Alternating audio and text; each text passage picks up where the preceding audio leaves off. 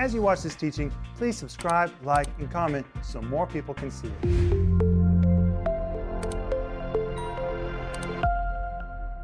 Welcome to Home Group. We're just sitting here having fun talking about what does the word anomaly mean, because our subject tonight was the Church of Corinth, a pattern to be repeated, or was it an anomaly?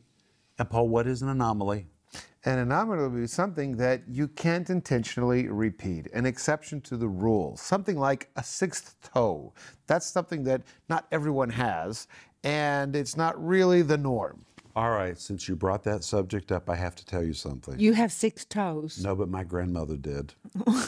My grandmother had 6 toes on both foot, and my cousin had an extra toe on the top of his foot. Yeah, I've seen that.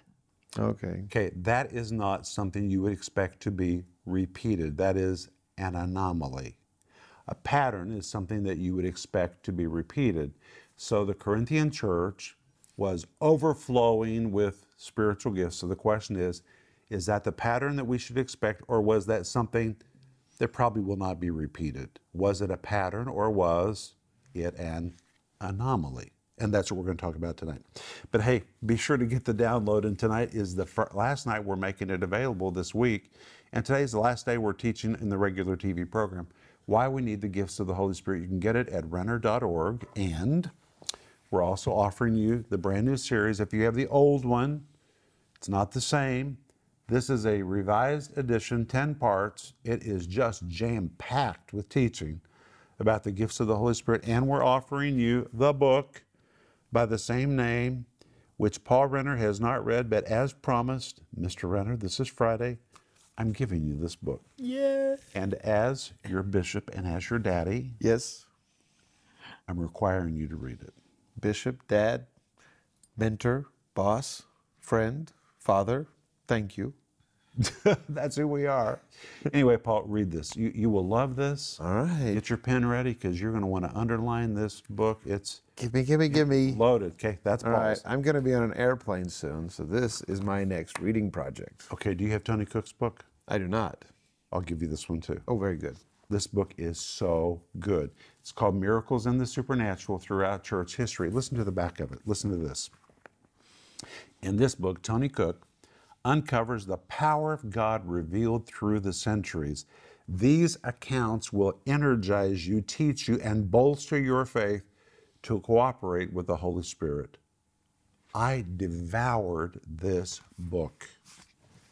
And Paul, I'll give you, this is my copy, I'll give you a different copy after home group tonight. You are very kind. But please read it. Thank you. You'll be amazed. You will totally be amazed. How could anybody think that the gifts of the Holy Spirit stopped with the death of the apostles? History is loaded with the gifts of the Holy Spirit, and it's all in this book. Anyway, hey guys, welcome to Home Group. Hey Denise. Hi, Rick. Welcome, home group. Has this been an awesome week together? It has. I've really loved it. What's been your favorite part? Well, I love hearing what Paul has to say. Paul Renner? Me too. I do. My favorite part was our unfinished conversation on Monday about what does it mean to be very spiritual. Well, don't go there, because that's a different conversation.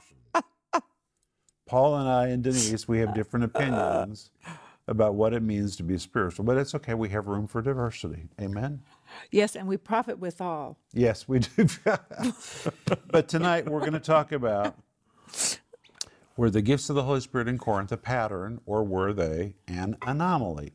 And I want to quote again what Paul said in 1 Corinthians 12, verse 1. I do not want you to be ignorant about spiritual gifts. Can I tell you something?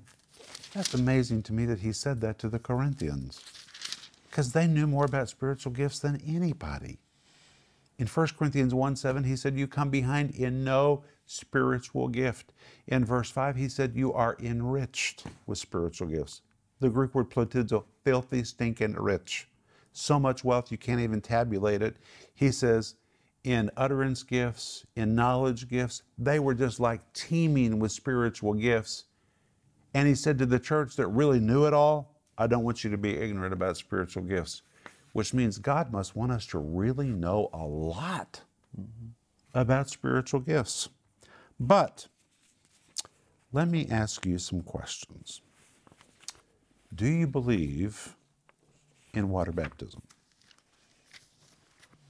Yes. Do you believe in communion? Yes. You do. All right. I know where this is going. Okay. Well, it's going to go somewhere which for me is very logical. I told you in the beginning that I approach this subject of spiritual gifts logically, because that's the way I think. All right, listen to this. For 2,000 years, the church has practiced water baptism and communion. And in fact, we believe in water baptism so much that we would just defend it if we had to. People love communion so much they would just defend it with their blood if they have to. And people who never go to church always come when there is communion. We always know when we serve communion, that's going to be our biggest attendance in Moscow. People believe in baptism. People believe in communion. And people argue over how they've been baptized or when they've been baptized. They do. But now listen to this. If you take the subject of water baptism, based on the Bible, in the whole New Testament, listen to this, there are 16 passages with 23, did you hear that number? 23 references that address the subject of water baptism. Here they are. Matthew 3:13-16, Matthew 28:19, Mark 16:16, Luke 3:7, Luke 3:21, Luke 7:29, John 4:1, Acts 2:38-41, Acts 8:12, Acts 8:13, Acts 8:38-39, Acts 9:18, Acts 10:48, Acts 16:15, Acts 16:53, Acts 19:5, Romans 6:3-5, 1 Corinthians 1:15-17, 1 Corinthians 15:29, Ephesians 4:5. Okay, that might sound like a lot of verses. It's not. It is 16 passages that refers to water baptism 23 times. And based on those 23 references to water baptism, the church has dogmatically taught water baptism for 2,000 years as a requirement, not for salvation, but for every true disciple of Jesus.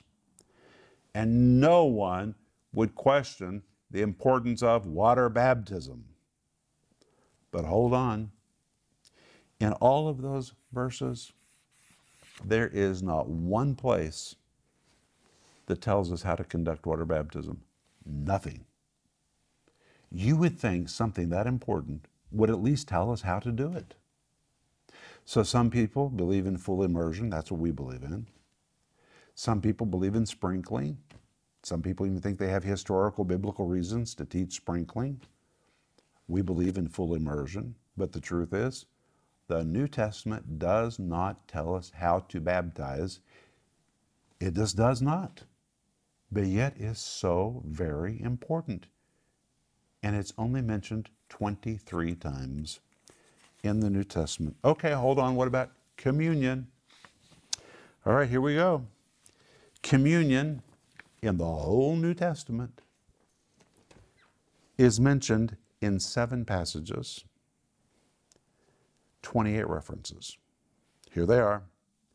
Matthew 26, 26-29, Mark 14, 22-25, Luke 22:19 and Luke 22:20, John 13:2, Acts 2:42, 1 Corinthians 10, 16-21, 1 Corinthians 11, 23-33. That's it. That's it. 7 passages, 28 references. And the church for 2,000 years has dogmatically preached communion. And in all of those references, nowhere is there any instruction on how communion is supposed to be served. Mm-hmm. So there's different traditions. Baptist church does it one way, the Episcopal church does it another way, Pentecostal church does it another way. Everybody seems they do it a different way. there's no instruction in the Bible about how to do it. Just about everywhere there's bread and wine or bread and juice. Right. But that's just about it. That's it. We know the elements, but how you serve them, there's many different traditions. You know, Denise and I grew up in our wonderful church where we had, you know, little crackers and we had grape juice. Then we found out as we grew up that other people used wine. We never knew that. Wine, I mean, we didn't drink at all. Then there's the Catholic Church where only the priest can give you the wafer. Then we moved to the Russian part of the world. We're in the Pentecostal church. Everybody drank the juice, which was wine, and usually it was Moldavian wine. That was the tradition, out of one cup. Everybody used the same cup. Even we did, because that was the tradition when we moved here. We gave everybody a napkin, and everybody, Denise, used the same napkin. Think how filthy that was. Honey, I was thankful for that wine. I thought, Lord, if there are any germs there, I could just believe you to kill them and the wine kill them. There were like 800 to 1,000 people in one cup. It took a little while. Oh my gosh. Every time we came to communion, which was once a month, I would think, oh, Jesus, please help me stand there. My legs, because it took about 2 hours to serve communion. Can I ask Paul a People question? passing that cup Yep. with the same linen napkin. Yep. Everybody would wipe it and pass it on. Yep. And the same, you Yeah. pass the cup. Yeah, and the napkin. What was sanitary I about know. anything? I know. Paul, I want to know. You were about 9, 10, 11, 12. What'd you think about that? I didn't think very much about it because that, for me, was my church tradition. That's how I grew up. So my first memory of taking communion, of course, would probably be using the little cups. But right after that, sharing the cup. So sharing the cup in communion does not seem strange to me. It actually seems kind of normal, and if we were to do it again, it would be kind of like returning to tradition. But when we moved to Moscow, we tried to do that in Moscow, and it freaked people out. Well, some churches were doing it in Moscow, but those were the more Pentecostal traditional. But there was a lot of tuberculosis when we first moved to Moscow. Yes. And I remember the first time we ever served communion with one cup, Yeah. people were totally freaked out because they were afraid they would pick up tuberculosis. Do you remember that? Yeah, and if you think it's something way of the past, just recently, there were entire sections of Pentecostal churches that got COVID because they were still taking communion with one cup, or they were sharing cups, like 5 rows got the same cup and the next 5 rows got a different cup. There were entire sections of churches recently that got COVID because of this tradition. Okay, and there's something else too. If you're the pastor of the church, you're supposed to drink last. I remember thinking, Jesus, there's so much slobber in that cup. 800 people have drank out of that cup. Jesus, please curse everything in that cup. That was the tradition. Well, the point is, the Bible doesn't tell you how to take communion. It just tells you to take it. Yeah, it does. So here we go. 23 references about water baptism and not a single verse to tell you how to do it. That's why people argue about how it should be done. They just know they're supposed to do it. Okay? 28 references to communion and no instruction on how you're supposed to do it. But yet, for 2,000 years, we have done it. We have defended it. We have fought over it. We will defend it. We will fight over water baptism and over communion. All right? Hold on. Okay, let's be logical. How many verses in the New Testament address the gifts of the Holy Spirit? Are you ready for this? 103. 103 verses. That's a pretty radical difference. 23 references about water baptism, 28 references about communion, and 103 verses about the gifts of the Holy Spirit. What does that say? They must be pretty important. And not only are there 103 verses about various gifts of the Holy Spirit, 1 Corinthians chapter 14, from verse 1 all the way to verse 40, is explicit instructions About how? about how. There is much more information about the gifts of the Holy Spirit than there is about water baptism or communion, and yet people say, well, that's optional. What is logical about that? There is nothing logical about that. Rick, I just heard from the Holy Spirit, somebody for the first time, you opened your mind and you said, I need the Holy Spirit. I need to be baptized. I need to be filled with the Holy Spirit. I am open. And we want you to just call, let us know, and you can receive right then the baptism of the Holy Spirit with speaking in other tongues. All right, listen to this. The New Testament, I'm just going to read you from my notes, which, by the way, the notes are all in the study guide that you can download for free. The New Testament addresses the subject of spiritual gifts 4 times more than water baptism. Almost 4 times more than communion. This should speak volumes about the importance that God puts on spiritual gifts. We would never question whether we were to practice water baptism, never question whether we're to practice communion, and yet people say, well, I just don't know if we really need spiritual gifts. Well, the Bible only talks to us about it 4 times more than water baptism and 4 times more than communion. And if you just looked at this objectively, logically, comparing verses, it must mean God thinks this is pretty important. And you have to understand, too, that God is really a good steward. God wastes nothing. He doesn't waste time. He doesn't waste space. And if the gifts of the Holy Spirit were going to end when the apostles died, or if God thought that they were optional, why would God allocate so much space in the Bible to this subject? He would not waste our time, and He would not waste our space. God's a good steward even of space in the Bible. Mm-hmm. And if God gave that much space to it, isn't it reasonable, logical, that it must be pretty important? And God gave instructions. You don't have to debate about what's right and wrong. The instructions are right there. Paul? It's wonderful. And there are so many other issues that we would like to know more about, about the early church. But we don't know so many things about the earlier church from the Bible. We can learn some things about the earlier church from historical writings or from oral tradition. But on the subject of the Holy Spirit, it's in the Bible for us so that we can read and learn about it. And in 1 Corinthians 1:7, Apostle Paul said, absolutely, indisputably, that they are to be in manifestation until the coming of the Lord Jesus Christ. And the word until in Greek means right up until.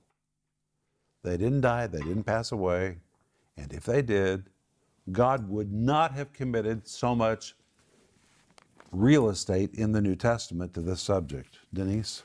Well, I'm thinking about what you just said. What verse did you say that was? 1:7. So that you come short in no gift, eagerly waiting for the revelation of our Lord Jesus Christ.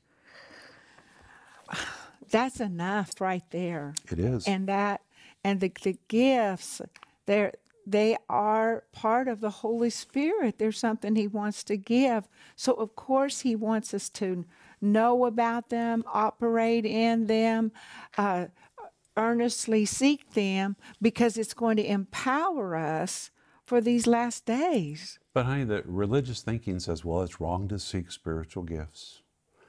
But honey, that is such crazy thinking. Yeah. I mean, even people that say that, if they would stop and listen to what they're saying, it's nonsense. Rick, why would it be wrong to seek anything that comes from God? Do you remember this? Don't seek the gift, seek the giver. Do you remember those words? I do. And you know what? We're supposed to seek the giver and the gifts. Absolutely seek Him, because He says if you draw near to Him, He's going to not draw near to you. That's but right. It also says seek the gifts. Well, let's go there. 1 Corinthians 14:1. We covered this yesterday, but I want to look at it one more time as we wrap up the week. And in 1 Corinthians 14:1, Paul says, Follow. follow after love and Desire. desire Desire. spiritual gifts. So let me ask you, are we supposed to follow after love? Yes. Do you really believe that? Yes. Denise, do you really believe that? I do. Well, the second part of the verse says desire spiritual gifts. It's in the same verse. So if you believe the first part, doesn't that mean you're supposed to believe the second part? If you're committed to do the first part, why would anybody say, well, I just don't know if we should desire spirit? What does the verse say? It says desire spiritual gifts. Why would you even question that? What silly religious thinking. I don't mean to offend you. I just kind of want to shake you up a little bit.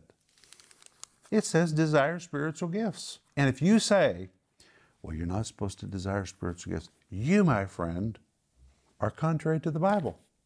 Quit saying that. You need to get into agreement. If you don't like it, you're wrong. You need to renew your mind to what the Bible says. Now, I have to tell you the truth. I tend to be kind of a heady person. That's why I can talk about the Western world. I tend to gravitate toward my brain. And I can just like sit there and just be happy as can be. And I have to make a determination very intentionally. I'm going to desire spiritual gifts. God gave them. We need them. Rick Renner, we need more than brain activity in the church. We have to have the supernatural. And it's hard for me sometimes. It's not hard for Denise. But sometimes it's hard for me to accommodate them. But the point of desiring means you have to do something intentionally to make room for them. You have to desire them. And the word desire, the Greek word deleo, listen to what it means. I shared with this earlier, but I'm going to share it again. It pictures enthusiasm, fervor, passion, devotion, an eagerness to achieve or to possess something, to be fervently boiling with zealousness for an object desired. An intense desire that causes one to seek something until he obtains it. So when Paul says desire spiritual gifts, he was saying seek the manifestation of the gifts of the Spirit until they are obtained. And if you don't do something intentionally to make room for them and to obtain them, they will fall silent. Not because the Holy Spirit's silent, but because your head and your flesh will go another direction. That's just the way it is. You have to do all things unto edifying. Again, that word edifying, an architectural term, which pictures intentionally removing the walls, expanding to accommodate more space. You have to say, I'm going to remove all my barriers. And you can do it decently and in order like we saw last night. And make room for the Holy Spirit. And if you do, if you'll make a big platform for Him, He'll move on top of it. And the manifestation of the Spirit, 2 Corinthians 12:7, will become conspicuous in your life and in your church. Denise? Well, and he will bring only good. You don't have to be afraid of him or what he wants to do, because when his presence comes, it contains everything good and beneficial. Amen. As we open up to him, we open up to everything good and beneficial. Amen. Paul? Amen. Right now, as we're preparing for our next Friday event at church where we get together for prayer. In Moscow. In Moscow, yeah, I'm thinking about how we can do things different. And I often think about how we can do things different. But this time it's more intentional. I want to do things different because sometimes we get used to the way we're doing things. And we begin to move from part 1 to part 2 to part 3. And it seems like we're there to worship. It seems like we're there for the supernatural to happen. But if we get used to the way things are set up, sometimes I just like to change things around so that we stay flexible. Please stay, that's what I want to say. Please stay flexible. And sometimes we have to do some things intentionally to stay flexible. Well, the flesh can very easily become religious and traditional. That's just the way the flesh goes. You have to really work to fight against that. You do. Well, and Rick, as you were saying, you can tend to be heady.